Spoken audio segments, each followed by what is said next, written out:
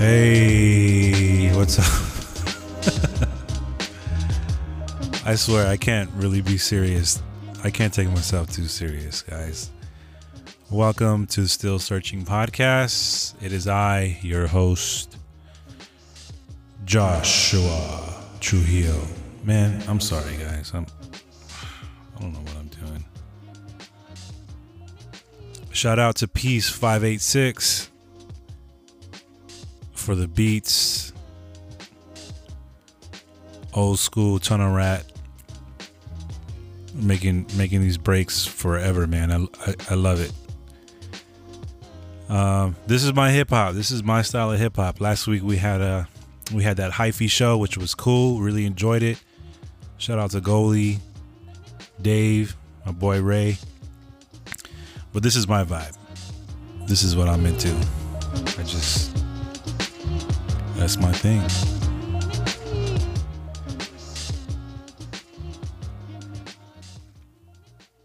Today we got a special show. I said on last week's episode, man, this podcast goes from righteous to ratchet from one week to the next. And I mean, that's really the case. I mean, if there's anything that you could say about me is that I'm righteous and ratchet. Shout out to Kev on Stage and Doughboy. They have a podcast actually called Righteous and Ratchet. So funny. Make sure you guys check them out. Look them up. Righteous and Ratchet. Kev on Stage. Shout out to them. Kev on Stage be helping me get through this pandemic with the comedy. One of my favorite comedians. All clean too. All clean comedy. Well, somewhat. Thank you guys again for tuning in. Got a special show today. It's back on that theology talk, baby. We go all over the place with this one, and then I have another guest in the house today. First timer, my boy Alex is in as well, and we have a conversation with the Reverend T.C. Moore. He's the official pastor of the Still Searching Podcast. So we're gonna have him on all the time to talk about theology, man. It's one thing I absolutely love to talk about is theology and God, the universe, whatever you want to call it, but I enjoy that. We have a great conversation today. We talk about the American church. We talk about demons. We talk about the new age to come, which is already here, but it's not fully here. We talk about the pandemic. We talk about the blood being on our hands in a lot of cases. So make sure you guys check out the show notes. I tag some of the blog topics that we talk about that TC writes about in depth. And there's also some book recommendations in the notes, so check those out. And hope you guys get a lot out of this podcast. I really miss having more guests in here and having you guys on here, in due time though. But in the meantime, I'm going to try my best to put out some good content, just some good stories, and encourage you guys in any way that I can. I know we're all just, we're just hoping and waiting and just doing what we can to get by. I started a mental health group, obviously from the mental health podcast a few episodes ago with Shelly. So we're going to be on our third Zoom meeting this Thursday. So every Thursday at 8 o'clock on Zoom, we have the Oasis Mental Health Group. So check that out. Make sure you guys like and subscribe. Follow us on Spotify, on Apple, Google Podcasts, all the great places. Leave us a review. If you'd like to support, go to anchor.fm/still searching. I appreciate all the love, guys. And let's jump into this episode with TC Moore and my boy Alex Martinez and the Reverend TC Moore. Shout out one more time to Peace 586. He's coming on the show too as soon as this pandemic stay-at-home order is lifted. So, all right, guys, love you, miss you guys, and we'll catch you on the other side here.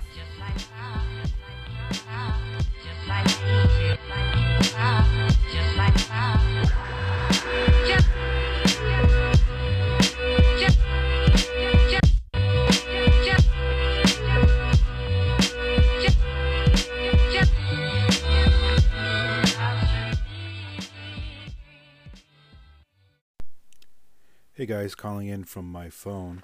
Just wanted to make an update. I forgot to mention in the intro. I mentioned in the episode of a church where the COVID-19 virus spread. I had two stories in my head. I was thinking of a church in New York City that my dad had told me about, that he knows of a pastor where it spread throughout the church. I mentioned a pastor in Southern California where they ended up having service anyway, and I think I said that it spread in their church. Actually, the wife ended up catching the virus. It wasn't. I'm not sure if it spread throughout the church, but the wife caught it. Nonetheless, doesn't change the fact that we need to stay at home and help flatten this curve. All right, guys, jump into the episode. And we are live. All right. So welcome back to the Trap House virtually via FaceTime audio. This time I'm making sure that we're recording from the very beginning, and I'm watching the soundboard all the way. So make sure I don't lose anything this time. Welcome back to the show, TC Moore. What's up, brother? Pleasure to be here. Hey, what's up? Welcome back. I also got another homie back here. My good friend Alex Martinez is in the house. Say what's up, Al. What up, TC? and the listeners. He's you got to say what's up to the listeners too. Oh yeah, what's up, listeners? Can't forget you guys. Without you guys, it wouldn't be possible.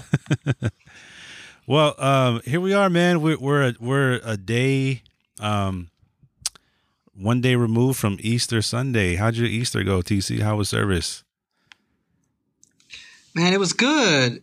Man, I've been trying to adapt to this new reality of church online, and I've been playing around with different technologies. I really steered away from the Zoom thing. Yeah. And we've been doing broadcasts through Switcher. And so we record elements of the service, like the sermon and the musical worship. Yeah. But then my wife, Oshida, who's the community life pastor at Roots Covenant Church, my church, she presides live. So she goes live and she'll interact with the commenters on Facebook and she'll just, host the service. Yeah. So is yours pre-recorded too? Your portion of the message? Yeah. So I pre-recorded my sermon and we pre-recorded the musical worship. The rest is all live. Got you. Yeah. Nice. But we do a Zoom fellowship afterwards, kind of like coffee hour, Yeah, everybody can kind of connect again and see each other's faces and have an interaction. Exactly. That's really important. So, for me, you know what, dude, I've been so blessed, and I just been like, there's been so much good stuff coming out. You know what I mean? I think that because pastors and even you, like you were putting out great stuff with midday prayers and especially Holy Week. I think for me, Holy Week this year was like amazing because I realized like in times past, we just rushed to Sunday. We just rushed to Easter and, we just have a good time and celebrate resurrection and all the fun stuff without ever really, just stopping to pause and reflect on everything else that leads up to it, especially Holy Week. So like I was following what you were putting out. There was like a couple of my other friends who were putting out stuff. And then I got inspired to do a Maundy Thursday communion. And it was like, I watched that. Oh, thanks, man. Thanks for watching. But, I just feel like, especially because of where we're at, like I really enjoyed it. I really enjoy seeing pastors and ministers like adapt on the spot in live time. Evolve, like you said, this is going forward. This is, I think we're going to have to incorporate this element of going live and streaming in general, Yeah, I completely agree. And I think that, James K.A. Smith was talking about this on Twitter recently, that the fear for a lot of us pastors was that this online church phase that we're in right now would lead to kind of an anti-incarnational theology, that we would start to, get disembodied and we wouldn't have an embodied theology. Mm-hmm. But in fact, it has done the opposite. Right. It has really made us long for that embodied theology and try to find new ways to embody our faith through these technological means. And I think that it's actually made the church think harder and theologize differently. Here's an example. This is what I mean. What I mean is I started seeing people talk about doing communion online. Yeah, it was a debate almost. Yeah, that was a debate for me. I was like, wait a second, hold on. Can you even do communion online? I was like, that's a weird theological puzzle. Right. Because communion is about embodied. being together. Yeah, right. Yeah.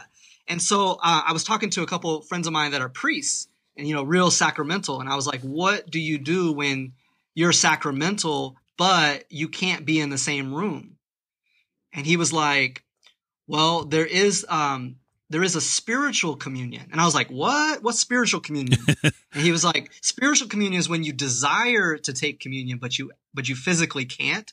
And so all the benefits of communion are conferred to you basically at a distance. Yeah. Through and I was Wi-Fi. Like, wow, that's dope. So basically, I mean, the Anglican tradition and probably the Catholic tradition too have already thought through these conundrums a long time ago. But what we did at our church was kind of interesting. It was kind of a hybrid.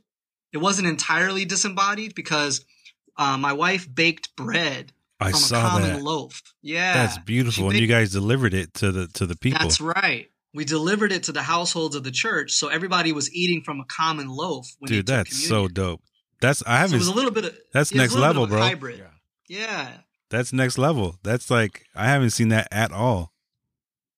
Yeah, it was fun. It was fun because we got to talk about what it means to be the body of Christ and to be actually, though we are many, Paul says, we are one because we partake of the one loaf. Right. Did you guys did that on Zoom or was that part of the online live service? No, we did that on Zoom. Gotcha. We did a Zoom, yeah. So we could see everybody's faces. Yeah. I was helping my dad with his live service on Sunday, and then I hopped in on the Zoom meeting with my boy Ryan at Mission Hills, and they did the same thing. It was a face-to-face Zoom online communion deal. Yeah, so man, that was fun. It was beautiful. Brought tears to my eyes, man. Yeah, man. So let's recap. So last time I had you on, we set it up as we definitely need to do a part 2. So here we are. Welcome back. But we talked about your story. We talked about deconstruction. And when we had first talked about doing a podcast together, I really wanted to talk about like the American church, and how like our theology, how we got our theology, my whole podcast is me about still searching, right? Like I came to this realization that like, man, what do I believe? Like, why do I believe this? And where did this come from? And I come to find out it's just a hodgepodge. It's like a big gumbo of like theology that I grew up believing, and I never. Hey, don't diss gumbo, man. I love gumbo. Gumbo's I love gumbo. I'm delicious. just saying it's a little bit of this, some of that. You know what I mean? Yeah. So, we wanted to get into that, but then I sent, actually, I think I sent Alex, I sent you a video of TC, and you're like, oh yeah, this is cool. I like this dude. I'm like, oh, well, check out this podcast I did with him. And then I sent you the podcast and you listened to it. Yeah. And, you were like, dude, this dude is blowing my mind. And he's like, I want to, you were just talking about it. I was like, well, let's get him on again. And I think I sent you, TC, I sent you a screenshot of the text, I believe. Maybe it was a message or something. So here we are. So Alex was like, man, he was a listener who was just like, just blown away. Now Alex, let me introduce you a little bit. This dude's a crazy dude. All right. This dude is nuts. He's looking at me, but he's the homie. So you were actually one of my youth pastors when I was a teenager. Right. Way back in the day. This was like, late 90s. Yeah, about 90, early 2000, 97, 97, 98. 97 to like through 99. Yeah. Yeah, it was a couple of years. Yeah. And Alex has his own story, man. He's come from all kinds of stuff. And But Alex originally, so I think I mentioned to you, TC, that we're part of this like Bible study of like old school cats that we grew up with in church, and Alex is in that thread. So Alex kind of he's always like a seeker, a learner. He's always questioning things, but don't take this the wrong way, Alex. We're not trying to gang up on you in any way, but I feel like we're some of the things that or that you still maybe believe. Correct me if I'm wrong. I don't want to like, assume anything. It's just some of that old school stuff that we were just taught. You know what I mean? So how do you feel about that? Is that you? But you're still always learning. That's why I always like chopping it up with you, because you're thinking of this, some of that, and actually in the last group text, you were like, "Has anybody ever been to like a Methodist church?" Or you were naming a bunch of different denominations. Yeah. Tell me about that. Yeah, with the like you were saying, Josh, with the hodgepodge of theology. I haven't been in church per se faithfully in years, so I always assumed, okay, what I learned, this is what it is. Yeah. Now coming back recently, God's been doing stuff in my life in the past couple of years, but even at that time, I was having bad experiences at certain churches I was going to. So I started recently just rethinking my theology, because I'm like, wait a minute, this doesn't make sense. This made sense to me 20 years ago, I guess because I heard it over and over again.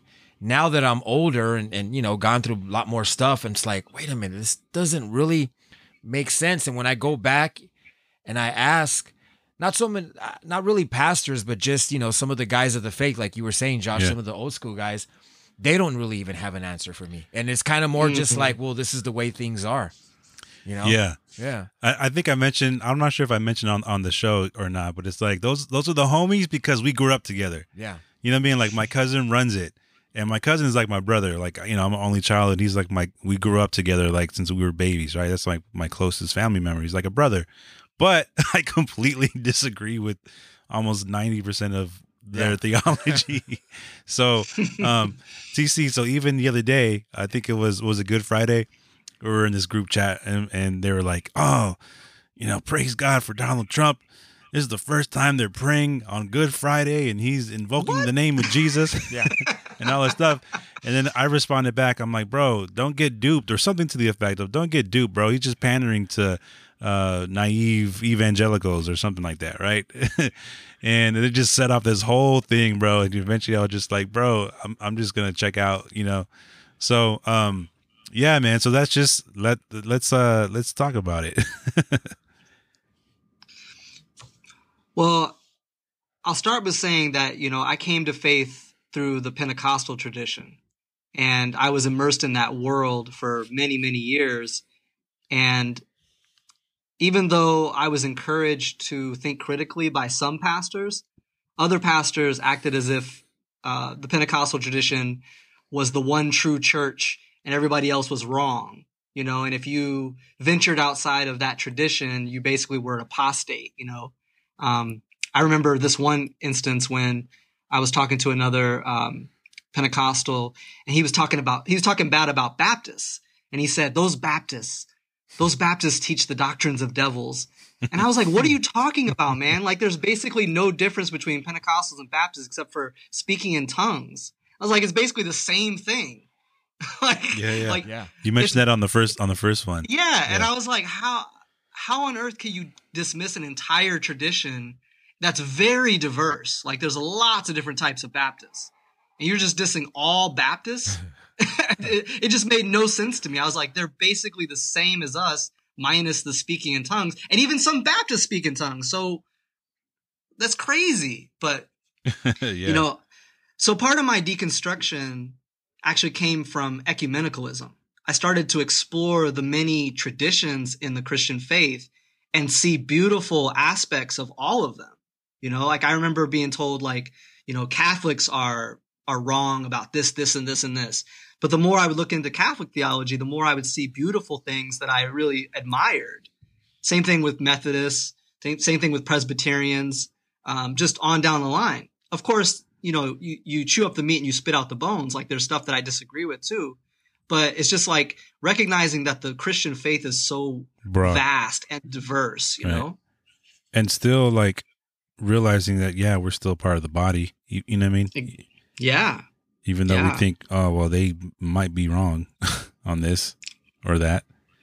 And I think the more you learn about church history too, the more you learn that like, we all come from a common branch, a common root, and just recognizing that we're part of this big tree called Christianity that has many branches, but we're united by the same faith in Christ. And I don't know, that I think the more I learned about church history and the schisms and the divisions over minutia, and sometimes really important things too, but it just gave me more insight into my own faith.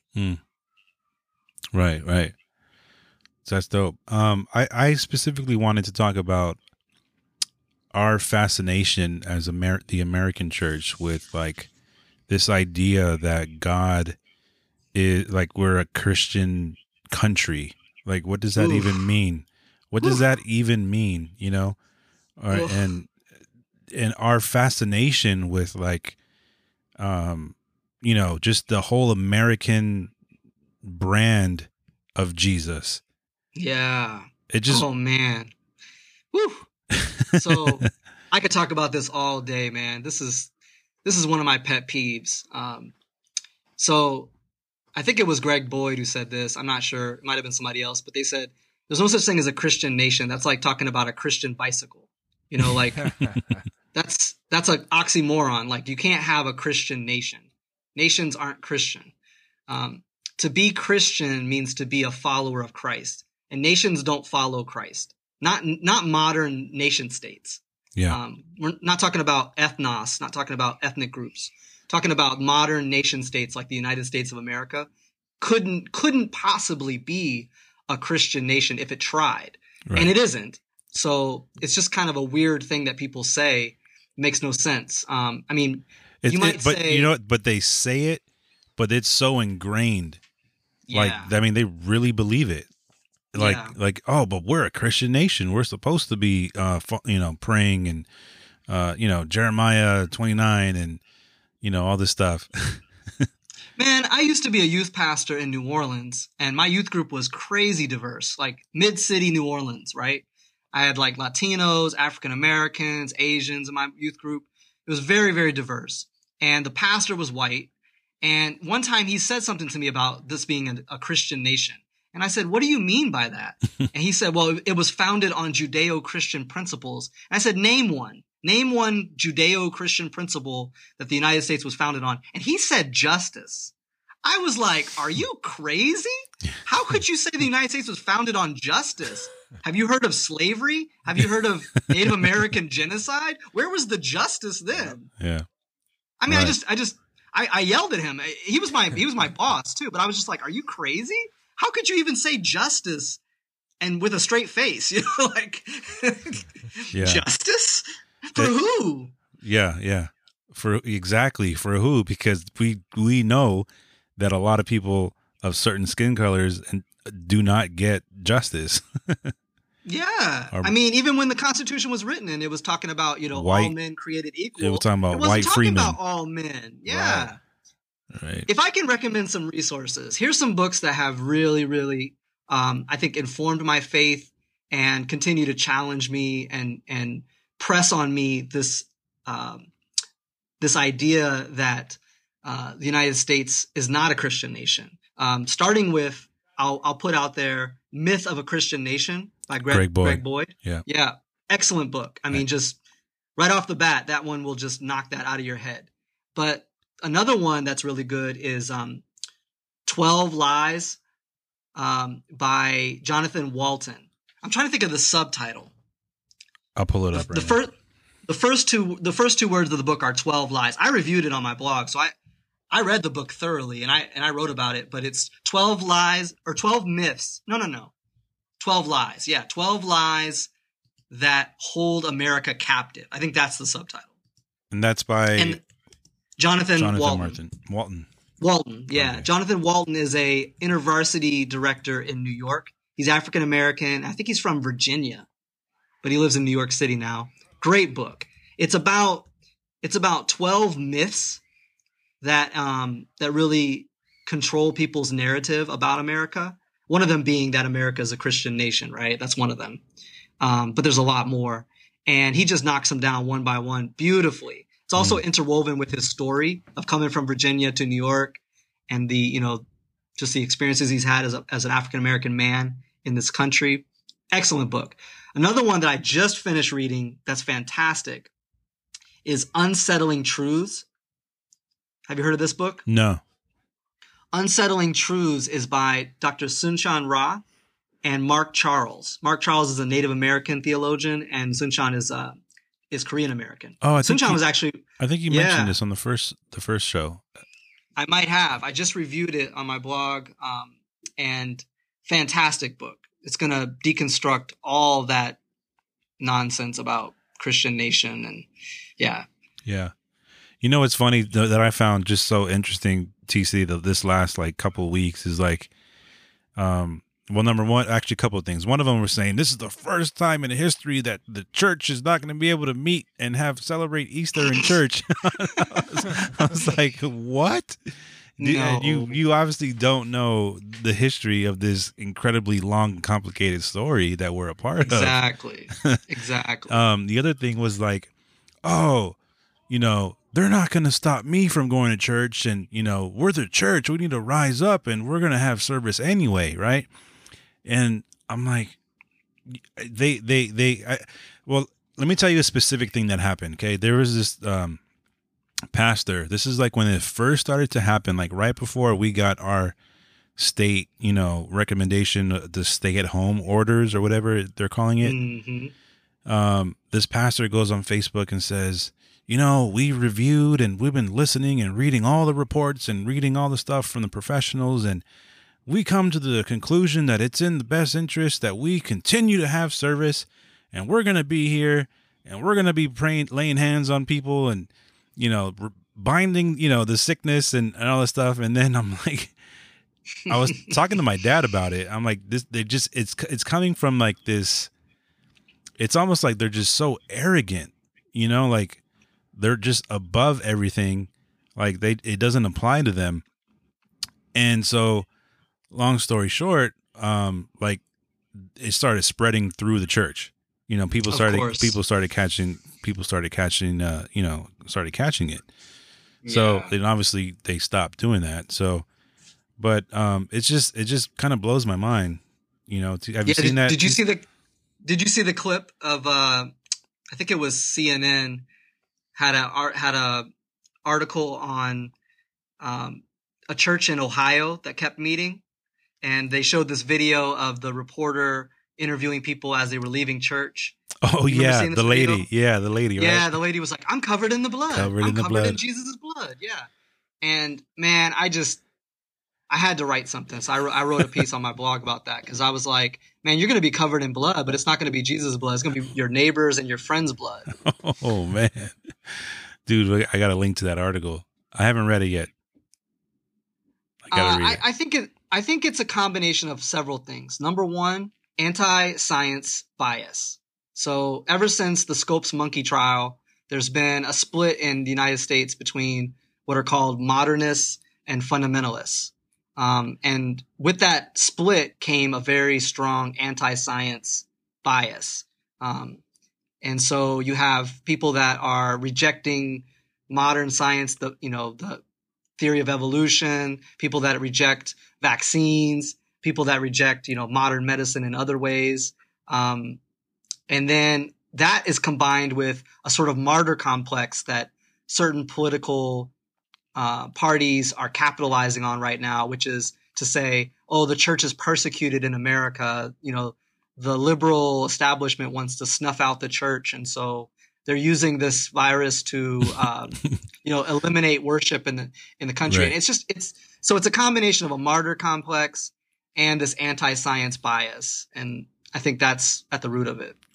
You know what I've been saying to that? People who, because I've been, as you know, I'm still in a lot of these same fundamentalist circles, and I'm telling them, okay, even if what you're saying is true, right? The new world order is rising up to vaccinate everybody and control us and force mark of the beast and all this stuff, right? Even if it were true, it doesn't change the fact that we're still going to be faithful to Jesus. And that's actually when we are at our best and our strongest. Exactly. If we were to really pay attention to the history of this Christian faith. That's right. That's right. I think something that you keep alluding to that maybe we haven't made completely obvious is there's a major historical shift in the 4th century that people don't quite understand. That up until 312, the church was the church was a persecuted minority. It went through phases of sort of like indifference from the Roman Empire to phases of intense persecution and martyrdom up until 312. And then with the Edict of Milan, you have the beginning of a shift towards the church establishing power and political prestige and wealth. And that totally shifts the character of the church. The church goes from being by colluding with empire to being powerful. Exactly. By colluding with empire. And so now you've handed the keys to the kingdom to this ragtag group of people that have been, hunted down and killed. And so now they're wealthy. They have buildings and they have, prestige, and they're invited to councils by the emperor. And so all of a sudden the rhetoric shifts and it's no longer the evil empire. Now it's the Holy Roman Empire. Yeah. And you have Eusebius, writing glowingly about Constantine, right? Constantine is like the next thing to Jesus. Right. And before that, every emperor was, the beast. The beast. Yeah, yeah. And so you have this huge shift in the 4th century. And ever since then, we have something called Christendom. Christendom is the unholy marriage of church and empire. And only until recently in the West has Christendom begun to crumble.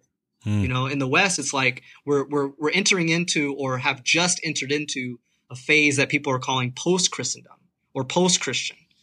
And so now we're returning to a kind of mode of operations that's more like the pre-Constantinian era or the pre-Christendom era.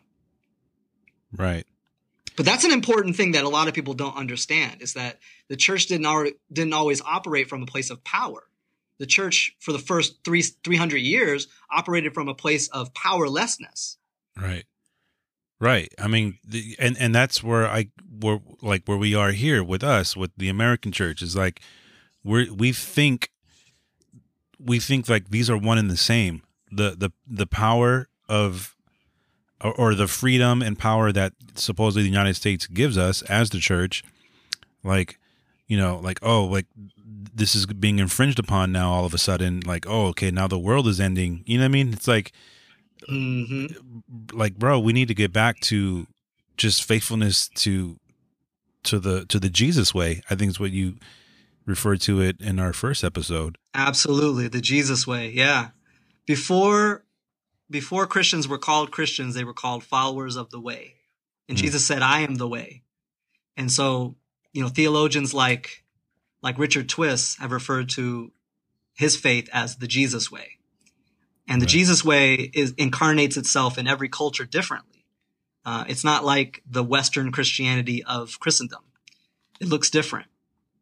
Yeah, absolutely. And I tell that to people who, I have a lot of friends who are really, really strong Donald Trump supporters and want to build walls and get brown people out of our country and back to, and, I just remind them, what if you were born in North Korea? What if you were born in in Juarez, Mexico, or wherever? You know what I mean? It's like, as a follower of Jesus, that's the main thing, right? That's the main thing I always try to tell people that are believers, as a follower of Jesus, that supersedes any national boundary, made up lines. And actually, those brothers and sisters that we're persecuting, they're our brothers and sisters. Because there is no more, this or that, Greek. Jew or Greek, male, female. We're all brothers and sisters. We're all one. That's So right. that's one of the main things I try to remind people who are really staunch, pushing these policies that, tear families apart and bring harm for the sake of making our country great. We got to be reminded of that. That's why I like to ask people when they say, we're doing this and we're doing that. I like to say, who is we? Who is the we that you're talking about? Are you talking about the United States of America? Who is this we you speak of? Right? Because when the United States of America does something, I don't include myself in that we. Yeah. My first and foremost identity and allegiance is to the body of Christ, to Jesus Christ. And so, like you said, the body of Christ is transnational. The body of Christ is multi-ethnic, multicultural. The body of Christ is diverse, and it doesn't bow down to the powers, doesn't bow down to any powers, no flags, no tanks, no institutions. Yeah. It is a movement of the Spirit, and it's a movement that unites people across all of these artificial boundaries that the world erects. So good. Alex, you got anything you want to add in there? You got any questions? His head is like, I can see the gears are just turning. Yeah, I got it. Well, I kind of got a comment to add to that. Just like Josh was saying, or both of you were saying, how, you ask, can you hear me better? Yeah, there you go. Okay. You ask, anytime a believer says we, oh, we're doing this, we're doing that. When I ask a lot of believers that are on that same trip, when they start making that claim that, oh, this is a Christian nation, I ask them about all the occult imagery in the history, all the Freemason stuff. I ask them about the, that phallus symbol that we have in, the Washington Monument. What's up with that? They got a fascination with dongs. Yeah, exactly. And you'll find that thing too also in other parts of the world, including the Vatican, London, and they don't have an answer for that, And I'm like, okay. And see, that's one thing, TC. When I was away from the faith, if that's what you want to call it, when I wasn't plugged into the church, I was searching, and I started studying occult knowledge to a certain extent. Not that I was looking to become a practitioner or anything, but I wanted to know, because I'm looking around as I'm getting older, and I'm looking at all these symbols, and I'm thinking, wait a minute, this is the same stuff that I'm reading in some of these books. Like how, including with the stuff on the money, on our currency, and I'm like, how can this be Christian? Can I maybe attempt to answer that, TC? I don't know. Go maybe for if it. you feel I feel like we're just copycats of the Roman Empire in a way. Mm-hmm. With like the imagery, the symbols. I feel like the forefounders are like, they were looking back at a lot of those old systems and writers, Hellenistic, imagery and Roman imagery. Do you think am I a little accurate, or am I way off, TC? What do you think? No, you're not way off. The quote unquote founding fathers were drunk on the Enlightenment. Right. Mm-hmm. They were absolutely caught up in this new wave of reason and intellectual liberation from tradition, particularly from religious tradition. And they were eclectic in their collection of wisdom sayings and all kinds of traditions, like Masonic traditions. And what's interesting is that the Enlightenment saw themselves as ushering in a new age of humanity. Right. Yeah. So, it says on the dollar bill, Novus Ordo Seclorum, a new order of the ages. And so they believed that they were ushering in the new age of the world, not 2,000 years ago with the death and resurrection of Jesus Christ. Which was the new age that had. Exactly. Yeah. If you're a Christian, you believe that Jesus ushered in the new age, that Jesus is the one, AKA the kingdom. Yeah. Kingdom of heaven. Exactly. Yeah. Jesus talks about the kingdom of God. And Paul refers to that as the age to come, breaking into the present age Into or the the now. old age. Yeah. And so if you're a Christian, you believe that the new age broke into this world 2,000 years ago, not in the 1700s with, the founding. Revolutionary, the Revolutionary War and with the Enlightenment, with science and with reason and all those things. That's the kind of inebriation that the quote unquote founding fathers were drunk on. It was intellect, it was reason, it was, science, and they had a sort of a mysticism about it too. The Masonic sort of mysticism, and that's where of that occult stuff he's talking about, the mysticism aspect of it. But none of that would qualify as Christian, by any standard. Right. Yeah. None of it. And also a lot of these these forefathers were Masons themselves. Mm-hmm. And deists. Yeah. Yep, and deists. So they believed in a creator of some kind, mm-hmm. but he's not involved in our daily lives. He's not at work. Right. He's not involved in the ongoings of what's happening of down history. here. Yeah. They believed that what they were doing was the most impactful thing in history, not what Jesus did 2,000 years ago. Right. If they even believe that. Yeah, so I don't see how that qualifies as Christian. Straight up. What's up, Alex? He's thinking about something else too. I'm looking at him, TC. His mind's going. Here's another thing I wanted to ask you, TC. I know you had mentioned in the first episode. Yeah, talk about that, because you said that, like, man, you had some stuff that you were like, man, I want to ask him about. Yeah, I wanted to ask you about. Well, let me. Okay, so I'll in a nutshell, I won't. Okay, I've had a lot of experiences, like supernatural experiences, ever since I was about 2 years old. Okay, with seeing like demonic stuff, and even from then, when I got older, when I was a teenager, I hung around with gangs. I started going to a church at actually about 10 or 11 years old. I started going to Pentecostal church. I got saved. Obviously, I fell away. Started hanging with the gangs, 12, 13 years old. And I was involved in a lot of violence. I had a lot of my friends being killed. This was like early 90s, late 80s. Mm-hmm. And I remember calling upon the name of Jesus, and time again.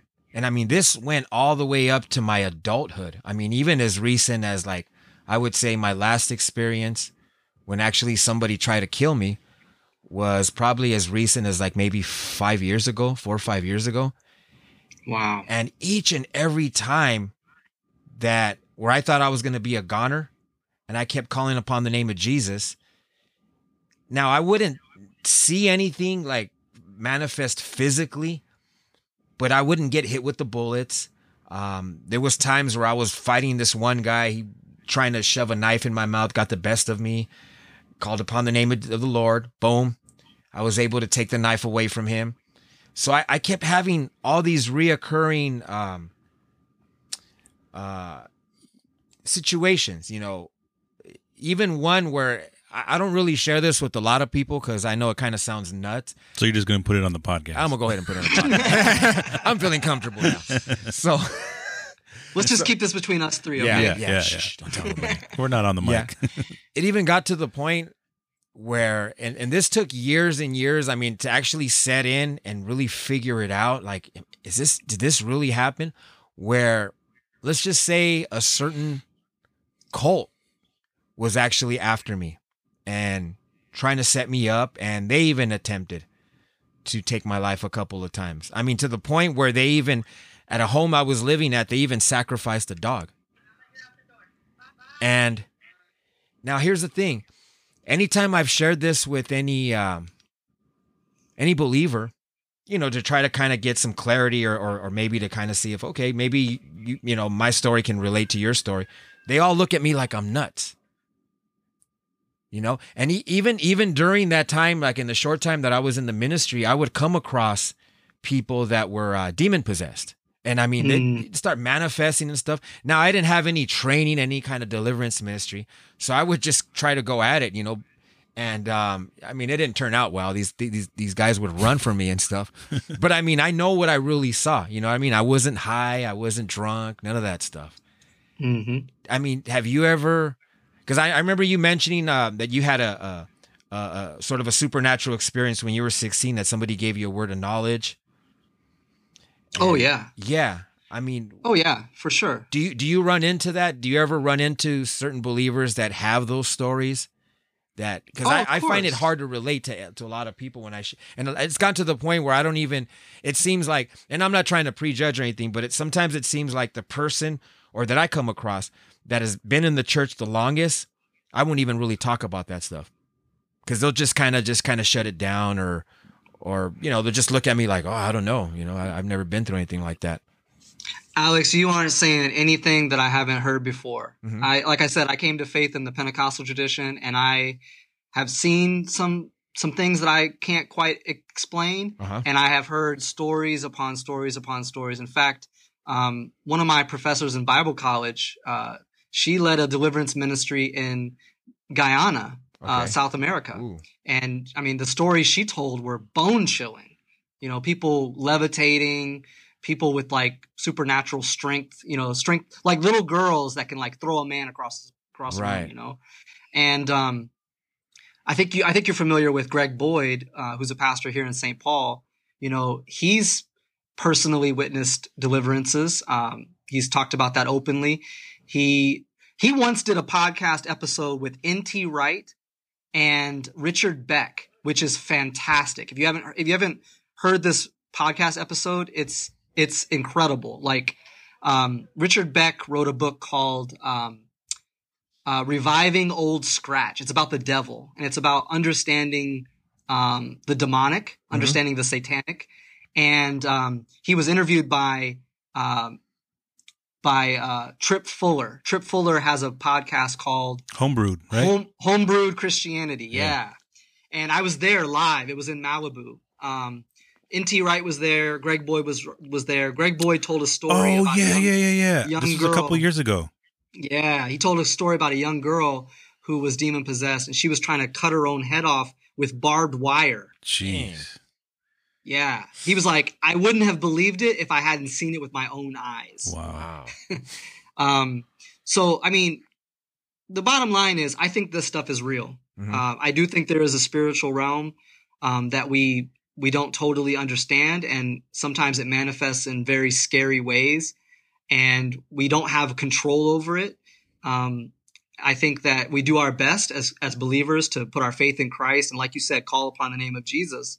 But nobody is like out here like The Exorcist, you know, just like, I have the formula, and, you know, if you say this the right way and sprinkle holy water, I don't know if that works. Right. like I don't think there's a formula for this stuff. Like, I mean, even Jesus, you know, his disciples were trying to cast out demons, and Jesus was like, well, yeah, you know, some of them, they don't come out without prayer and fasting, you know? Right. So, you know, so it's like, you know, hit or miss. I also think that the demonic is not just personal, but also systemic. And I think that a lot of Pentecostals don't extrapolate their experiences of the personal demonic into the systemic, and understand that systems can be possessed as well. Right. There are demonically possessed systems in our world, governments and institutions, and they just think of the demonic as purely like there's individual demons and that's it. Right. But I think it's both. And some of the work that's helped me understand this is Walter Wink's work. Walter Wink has a series of books on the powers, understanding the powers. I think Naming the Powers is one of them. Fantastic books. And there's even a Four Views book. There's like a Zondervan Counterpoints books on understanding the supernatural, I think, or it's called Spiritual Warfare. And it's got Wink, and it's got Boyd, and it's got a few other folks. I can't remember who else is in it. But really good, like, comparison, side-by-side view. But I don't think you're crazy at all, man. I've seen some stuff and experienced some stuff. You know, when I was 16, I was in a car accident driving drunk, and I, hit a telephone pole doing like 40 or 50. And I remember vaguely kind of in jumbled pictures. I remember sitting on the curb and kind of contemplating my life and thinking about life and death. And this cop car pulled up, and the cop got out and looked at me and looked at the car. And I remember him saying something like, "You shouldn't be alive. Like, there's no way you shouldn't have flown through the windshield." And I probably should have, but I didn't. Yeah. And I wasn't wearing a seatbelt or anything. And, looking back on that, part of me wants to rationalize it away and say, oh, there's all kinds of physics and reasons why that didn't happen.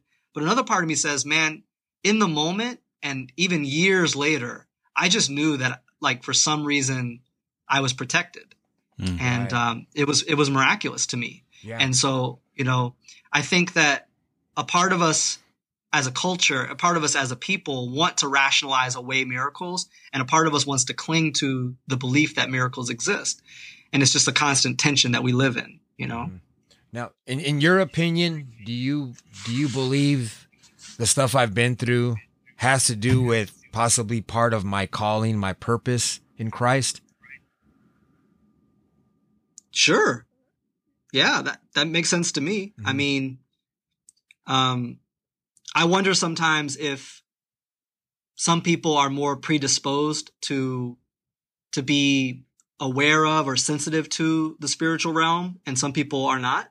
Maybe it's just the way we're wired, Right. Like my wife and I are wired very differently. She's very empathetic, and I'm very cerebral. Mm-hmm. And so we approach things differently. Mm. Maybe you're wired in such a way that you kind of naturally lean into that spiritual realm, and that may be why you're so sensitive to God's leading in your life. I don't know. Yeah, because as a child, well, when I started going to church, 10 or 11, I started looking into stuff like with like black magic, but not so much like into like I said, not so much as a practitioner, more along the lines of, okay, the Bible says don't do this, or we'll talk about witches and stuff. And so I went to see what some of the stuff, what they believe, through little books or whatever, little pieces of information I can get a hold of through the local library at the time. And I would come across some of these people and I would witness to them. And it was just so weird. And during that time, that's when I started having all these crazy experiences with like demons popping up in my room, stuff waking me up, and all this, that whole sleep paralysis thing. Can I say something about all this? I'm more of like a what's the word? I'm trying to figure this out. So, TC, what is, like, when we talk about demons and like the demonic, and is that just remnants of the old age? Because obviously, like for me, I like when people are like, "Oh, the devil's like attacking me," right? I'm like, bro, it's you. Like, keep your dong in your pants. Like, you know what I mean? Like, yeah, like you're putting like so much, you're giving, the devil or whatever, so much credit. Like, dog, it's self-control too. You know what I mean? Like, yeah. So, and then when like, I believe in miracles and like incredible things happening that we can't explain. And how I reason with it is it's the already not yet, right? It's God's kingdom. It's God's kingdom that was initiated. It's here, it's coming, but it's not fully here yet. So sometimes we get these overlaps, where God's realm or domain interacts with ours, and that's a miracle to me. Right. So what is it when we hear about like the demons and like all that stuff? Is that just remnants of this old way that still is sort of here? Yes, absolutely. I like the way that N.T. Wright describes it. He calls it like the death throes of the enemy. Sort of like the enemy's been defeated, but the enemy has not been completely vanquished. So he talks about mopping up operations. There's an analogy that a lot of people have used, not just N.T. Wright, but think about World War II, right? you have a gap between what's called VE Day, Victory in Europe Day, and D-Day. D-Day is when the Allied forces won the decisive victory in the war that turned the battle that turned the tide in the war, right? So the war was effectively over on D-Day. But VE Day is the day when the war was officially over. So there's a gap. There's a time in between D-Day and VE Day, right? Right. And that's sort of analogous to the time we live in now. We live in between the time when the enemy has been defeated by the death and resurrection of Jesus, but the kingdom has not been fully established as in the second coming. So we live in that in-between time, the overlap of the ages.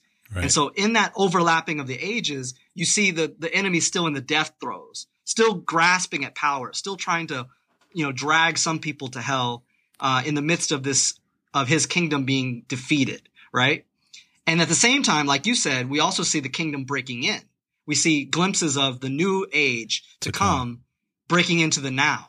So we see miracles and we see healing and all that. But it's like a mixture of it, Yeah. And actually this touches on something that I've been thinking a lot about lately. Since we're in this pandemic era, this raises a lot of questions about the problem of evil. Well, how can God be good and powerful, and yet we still have things like pandemics, right? Mm-hmm. Well, the most satisfying answer that I've found, or maybe not answer, maybe explanation, is that we live in a battleground, that we live in between the spiritual battle that's going on. And so the world feels like a battleground. It feels like there's a war raging between the people that are serving complete strangers and putting their lives at risk and showing incredible love and sacrifice, and then evil in the world like tornadoes tearing through Chattanooga, right? Like natural evil. The world seeming like it's coming apart at the seams, right? Volcanoes exploding. I mean, so there's this battle going on, and we're caught in the conflict, caught in the crossfire. And that's I think the most satisfying explanation for why we see what we see in this world, is that we live in the overlapping of the ages and we're caught in the crossfire of a spiritual battle. Yeah. And the overlap of the ages, there's really no time frame, right? I mean, because I hear people, and Alex, I'm not picking on you, but I've heard you say, "Oh, we're in the last days," I mean, I grew up hearing that all the time. Right. Well, like Peter said we were in the last days 2,000 years ago. Right. So it's like the last days could be the next, maybe another 2,000. Who knows? Right. That's right. So that's right. It's never like one thing, like, oh, this is the one thing that's going to, like, this is it. Yeah, this is the mistake that every generation makes, right? Every generation thinks they're the last generation. And you have people selling their homes and, standing on top of mountains waiting for Jesus to return, only to be very disappointed. Or people writing books about, 82 reasons why 1982 is the last year in history or something like that, right? Like, this is why every generation makes this mistake. And we just have to be wiser than that. We just have to say, we don't know, and nobody really knows. Jesus himself said he didn't know. And so we don't know. And all we can do is just be faithful. And that's our calling, is to be faithful, not to know the times or whatever. Yeah, and that's what I usually get to with a lot of the people that I still interact with, where they say things like that, right? Like, oh, we're facing the end of the world, or, our religious liberties. I'm like, bro, we're not. We're fine. We're fine. Like, even and like I said, even if that were the case, nothing will change with the way that we love each other, the way we love God and we love our neighbor. You know what I mean? Like, we would still continue to do that and practice that. And, we would still be a part of following the Jesus way and working towards that future that we're all expecting, playing our part to, be a part of it now. I'm interested in the tension that people must feel when they simultaneously think that this is the most Christian administration the country's ever had, and the church is persecuted. It's like, what? Which is it? Yeah, we got such a godly president, but yet we're like, the church is like on its last breath. Yeah, I don't get that. That's a good one. Oh man, maybe we got to save that one for part 3. So we're already at 54 minutes. Wow. Time flies. Yeah, man. Yeah. I'll come back whenever you want. Dude, so all right, let's just settle it. Like, I need you to be like our ongoing theology, like you're the pastor of Still Searching, bro. I'll be theologian in residence. Yes. Residency is you will be the yeah, exactly. You're gonna be our theologian. TC, man, I always appreciate catching up with you. Likewise, it's a pleasure, man. It's a pleasure. I love everything that you're doing. I just love your spirit, your family. I love following you guys online. And I always regret, dude, that we didn't hang out more when you were in LA. We still have to Me talk too, about man. Los Angeles, bro. We alluded to it in the first episode. That's a whole nother episode. Yeah. Yeah. Yeah, I have thoughts on LA, man. Lots of Yeah. thoughts. Yeah. It's a La La Land, I guess, what they call it. Alex, it was good to virtually meet you. Likewise, bro. Likewise. Look, as long as Josh lets me back, bro, I'll be back here. I'll be back here. And Right, there's man. other stuff I want to ask you also, but like I said, we'll save that for another time. Yeah. I'm telling you, TC, Yeah. but Alex hit me up. He's like, dude, that TC one was like dope. Like, he just enjoyed it. He loved hearing your story. And then everything that we were talking about. So, I'm glad That's humbling. you know what I mean? I'm glad we did it and we put it out there, and it's floating out there in the airwaves. Anybody can listen to it and hopefully get something out of it. Yeah, it was refreshing hearing the stuff you were speaking about, because just recently I had been explaining to Josh a couple of days ago that I have been set free from something. I don't know exactly what it was, but I literally feel like lighter in my chest area, like something Yep. lifted. And I know what it was. it wasn't gas. It wasn't gas or heartburn either. It was that gas. But yeah, TC, I've been waking up every day, and it's like I even feel it physically, and I even in my attitude, and it's just this peace, and where I'm like literally having these little I don't know if you want to call them crying bouts or stuff, throughout the day, like randomly, but it's not. I don't feel any pain. I'm not crying for pain. That's it's your joy. heart getting soft, dude. Yeah, exactly. I had heart in my heart Yep. for so long. Yeah. Exactly. That's a Yeah. beautiful No, that's feeling. exactly how I felt. That's you're describing exactly how I felt when I was 16 Mhm. and I came to faith, man. It was like God melted my heart Yeah. and suddenly I could feel emotions again. Yeah. Yeah. And it was beautiful. It was powerful. Yeah. And I think that we are holistic beings. Mhm. And so what happens to us spiritually happens to us physically too. Right. Hmm. And that's why, we can have sensations like feeling lighter. I think that's real. Yeah. Absolutely. Yeah. Absolutely. Yeah. Even like the opposite is true, right? Like, we hold our trauma in our body, in our stress and everything. Absolutely. It's like Yeah. literally in your body. It's living there. Exactly. The body keeps the score, man. The Right. body keeps the score. Yep. That's right. So we gotta get it right. Yep. Get it right, get it tight. TC, thank you, brother. My pleasure. Part 2 is a wrap. We're definitely coming back, man, for another one very soon. Anytime. Anytime. All right, brother. Happy God to bless do you. it, man. God bless, brother. All right. Peace. Peace. Still, the Iliad is dead, the Odyssey is over. Found God within me, started searching for Jehovah. What you searching for? Where you focus at? If it's happiness, no one can give you that. It flows from within, it knows all your sins. You can never win being envious of other men. Covetousness is such a sin. Wanting what other people have has become a trend. But don't bow down to the dollar bill, y'all. Commercial consumerism is trying to kill y'all. I'm trying to heal y'all.